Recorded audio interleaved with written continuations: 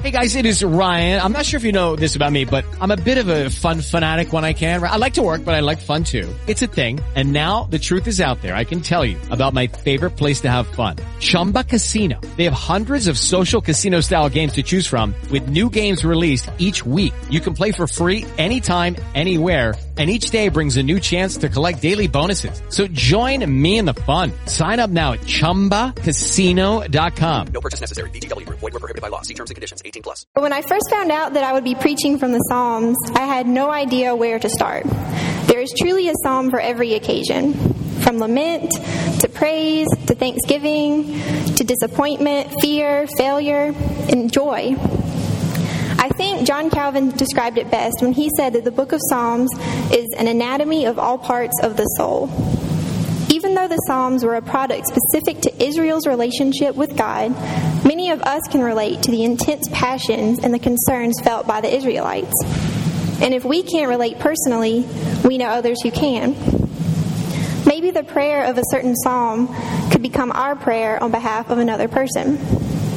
Dietrich Bonhoeffer, famous Christian minister and theologian who was imprisoned and killed by Nazis for his resistance to Hitler, wrote a book about the Psalms being the prayer book of the Bible. His passion for Christ shined through the book so strongly that it was the last book he was allowed to publish under Nazi captivity. The Psalms, as prayerful songs, contain some of the most intense emotion and passion that we could imagine.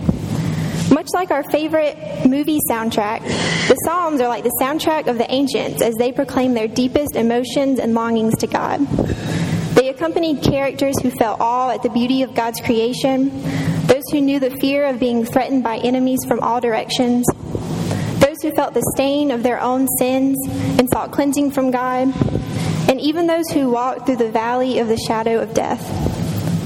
The Psalms illustrated their deepest sorrows, their highest joys, and their greatest concerns. Think about the soundtrack that goes along with your favorite movie. Maybe it's the music of John Williams and the orchestra that accompanies young Harry through his first year at Hogwarts. Or poor Kevin as he is left all alone by his family at Christmas. Or even the Jedi as they fly through the galaxy yet again with another droid containing the plan that will defeat an even bigger Death Star. This past winter was the first time that I saw a movie on opening night, and of course it was Star Wars Episode 7 from my favorite series. As I sat down and saw those bright yellow letters scroll across the screen, the theater and all the people in the theater were literally moved to applause. So, as we reflect on some of the Psalms, the anatomy of all parts of the soul, I want us to reflect on what it is that moves our own souls. What moves you to tears? What moves you to laughter? What moves you to song? Walter Brueggemann, in an article about preaching the Psalms, said that when we read the Psalms, we transport them to our own lives. Much like music, it doesn't always matter who the author is, if in our own circumstances we can relate to the lyrics. The book of Psalms is really a book of people's experiences. While there are many different emotions and ideas expressed in the Psalms, one theme that stands out to me is compassion. As we read a few of the Psalms this morning, consider how you might place yourself into the heart and soul of the psalmists. See what you think the primary emotion of this first psalm is. This is Psalm 6. O Lord, do not rebuke me in your anger or discipline me in your wrath. Be gracious to me, O Lord, for I am languishing. O Lord, heal me, for my bones are shaking with terror. My soul also is struck with terror. While you, O Lord, how long? Turn, O Lord, save my life. Deliver me for the sake of your steadfast love. For in death there is no remembrance of you. In Sheol, who can give you praise? I am weary with my moaning. Every night I flood my bed with tears. I drench my couch with my weeping. My eyes waste away because of grief. They grow weak because of all my foes. Depart from me, all you workers of evil, for the Lord has heard the sound of my weeping. The Lord has heard my supplication. The Lord accepts my prayer. All my enemies shall be ashamed and struck with terror. They shall turn back and in a moment be put to shame. So this psalm could be considered a psalm of lament because the author is crying out to God in his suffering. He's asking for both physical and emotional healing. He's asking God for grace and help because he is languishing. And when I read that, I looked up the word languishing because I realized I really didn't know what exactly that meant. And so to languish means to lose or lack vitality, to grow weak or feeble. It can also mean to suffer from being forced to remain in an unpleasant place or situation. Have you ever experienced something similar? Maybe this psalm speaks to a time when you were stuck in a bad situation. Maybe you've experienced sickness that you just couldn't shake. For some people, it seems like they get sick, and then as soon as they get over one illness, they're sick again. And I've had friends that experienced something like that, and I'm sure they felt like they were languishing. The author of this psalm is also experiencing terror. When was a time that you were afraid? Have you ever been moved to tears by terror? While experiencing all of these emotions, the author cries out to God. He acknowledges not only God's grace and steadfast love, but also God's presence with him, saying, "The Lord has heard the sound of my weeping. The Lord has heard my supplication. The Lord accepts my prayer." Even in the midst of suffering, God is there. God hears our prayers. God hears our cries for help. God hears our requests for healing. God hears our worst feelings of languish and terror. At what was likely one of the lowest points for this psalmist, he remained confident in God's presence and love for people. Even at our own lowest points, God hears us. Not only do we each personally experience suffering and fear, but we surely know of others who do as well.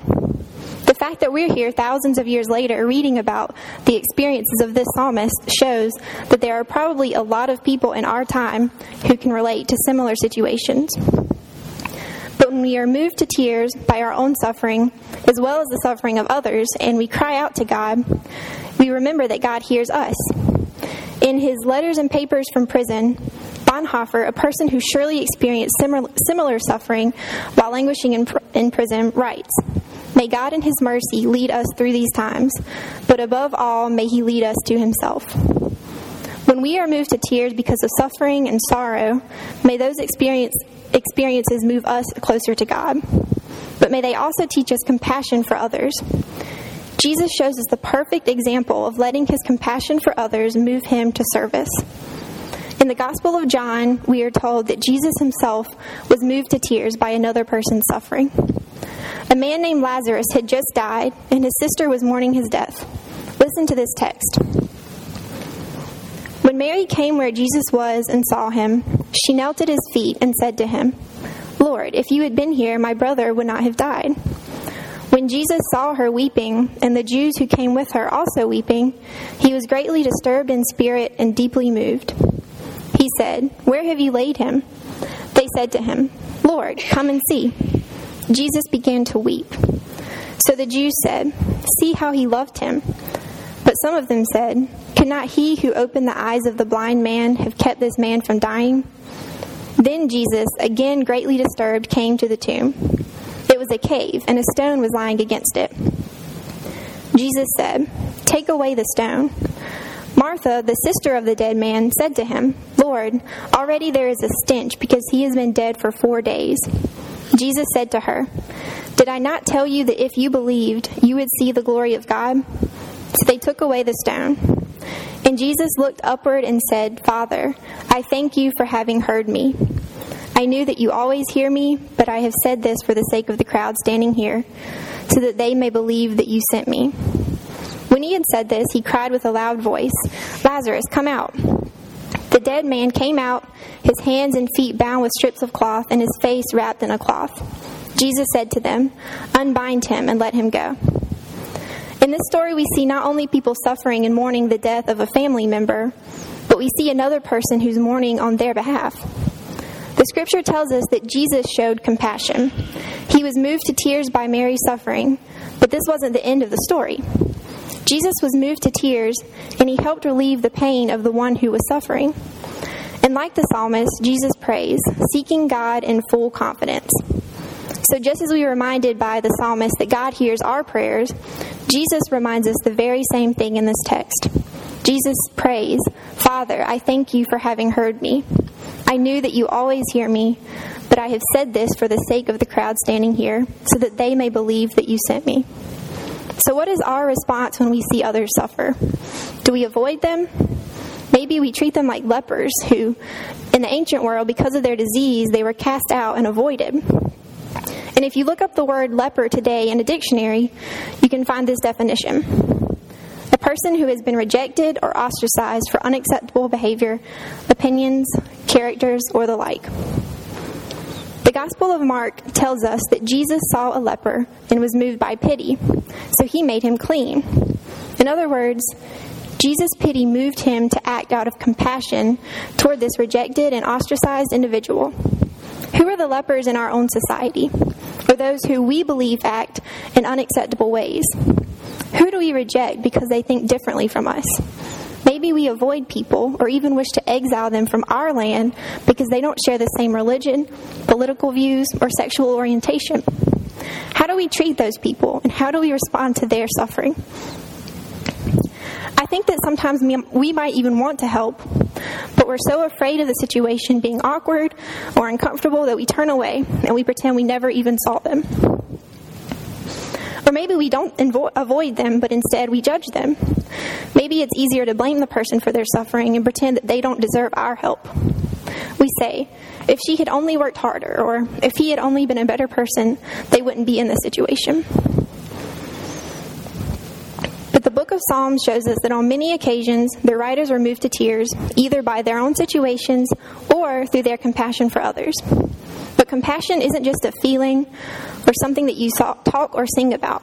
Compassion can be defined as a feeling of deep sympathy and sorrow for another who is stricken by misfortune, accompanied by a strong desire to alleviate the suffering. How can we truly show compassion for other people? How can our desire to alleviate their suffering move us beyond song and into action? We might not be able to heal the leper or bring someone back to life as Jesus did, but we can bring life into dead situations. In a book that I recently read by Brueggemann, he says, "The church, as the company of the dead made alive, is entrusted with the power and vocation of life-giving in a world organized for death." Then, when talking about those in society that we might consider the lowly or even lepers, he says that often we would rather practice charity towards them instead of solidarity with them. So how can we, both as individuals and as the church, show compassion and stand with those who suffer?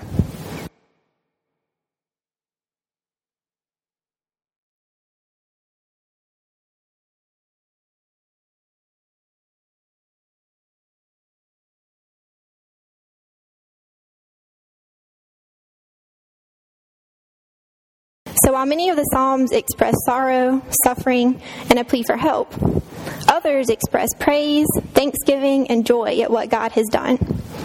In Psalm 146, the writer praises God for God's compassion towards those whom we might consider the rejected or outcast. Listen to this text. Praise the Lord. Praise the Lord, O my soul. I will praise the Lord as long as I live. I will sing praises to my God all my life long. Do not put your trust in princes, in mortals in whom there is no help. When their breath departs, they return to the earth. On that very day, their plans perish. Happy are those whose help is the God of Jacob, whose hope is in the Lord their God, who made heaven and earth, the sea, and all that is in them, who keeps faith forever, who executes justice for the oppressed, who gives food to the hungry. The Lord sets the prisoner free. The Lord opens the eyes of the blind. The Lord lifts up those who are bowed down. The Lord loves the righteous. The Lord watches over the strangers. He upholds the orphan and the widow, but the way of the wicked he brings to ruin. The Lord will reign forever, your God, O Zion, for all generations. Praise the Lord. So as you reflect on the passion that is expressed by the writer of these different psalms, I invite you to consider how they can spur you on towards compassion. Unlike the first psalm that we looked at, this psalm contains praise for what God has already done, instead of what the writer is asking God to do in the future. By praising God for what he has done, this psalm also gives us a model of God's compassion for his people. In other words, God isn't just passively standing by. Yes, God hears our prayers, but God also acts. This psalm tells us that God executes justice for the oppressed and gives food to the hungry. God, in compassion, breathes life into those experiencing death. Many other psalms describe God's compassion as well, such as Psalm 145. The Lord is gracious and compassionate, slow to anger, and rich in love. The Lord is good to all. He has compassion on all he has made. And also in Psalm 103, the Lord is compassionate and gracious, slow to anger, abounding in love. He will not always accuse, nor will he harbor his anger forever. He does not treat us as our sins deserve, or repay us according to our iniquities. For as high as the heavens are above the earth, so great is his love for those who fear him. As far as the east is from the west, so far has he removed our transgressions from us. As a father has compassion on his children, so the Lord has compassion on those who fear him. And the last psalm that I want to look at is Psalm 86. This one gives us an example of both a cry for help and praise for God's compassion. It says, "Hear me, Lord, and answer me, for I am poor and needy. Guard my life, for I am faithful to you. Save your servant who trusts in you. You are my God. Have mercy on me, Lord, for I call to you all day long. Bring joy to your servant, Lord, for I put my trust in you. You, Lord, are forgiving and good, abounding in love to all who call to you. Hear my prayer, Lord. Listen to my cry for mercy. When I am in distress, I call to you, because you answer me. Among the gods, there is none like you, Lord. No deeds can compare with yours. All the nations you have made will come and worship before you, Lord. They will bring glory to your name. For you are great and do marvelous deeds. You alone are God. Teach me your way, Lord, that I may rely on your faithfulness. Give me an undivided heart, that I may fear your name. I will praise you, Lord my God, with all my heart. I will glorify your name forever. For great is your love toward me. You have delivered me from the depths, from the realm of the dead. They have no regard for you. But you, Lord, are a compassionate and gracious God, slow to anger, abounding in love and faithfulness. Turn to me and have mercy on me. Show your strength on behalf of your servant. Save me, because I serve you just as my mother did. Give me a sign of your goodness, that my enemies may see it and be put to shame. For you, Lord, have helped me and comforted me. So clearly, compassion is a prevalent theme throughout the book of Psalms. Just as we can relate to many of the joys and sorrows mentioned in these Psalms, we can probably relate to the joys and sorrows of our neighbors. We may not have the exact same experiences as them, but we know that we all do experience joy and pain, and we're all in need of help. Last week during Kingdom Kids, we turned the music on and it was at full volume, so some of you may have heard it out here, but after we turned it down, I heard one little girl say, "That hurt my heart." And it made me think, what is it that hurts our hearts? Since we've been talking about the Psalms, I thought it would be appropriate to close with the words of one of my favorite hymns. As we reflect on the passions of the psalmists, as well as our own passions, may this hymn also be our prayer as we consider what it is that hurts our hearts and how we can show compassion for others. Will you pray with me?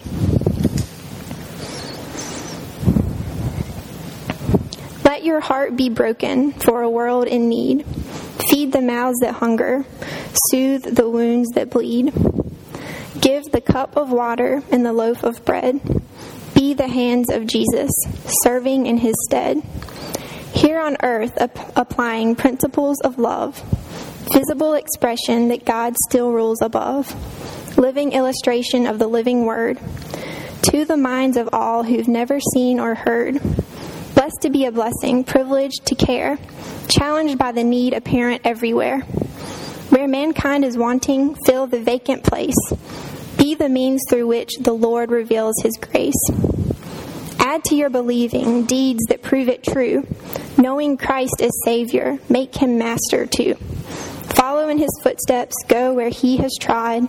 In the world's great trouble, risk yourself for God. Let your heart be tender and your vision clear. See mankind as God sees. Serve him far and near. Let your heart be broken by a brother's pain. Share your rich resources. Give and give again. Amen.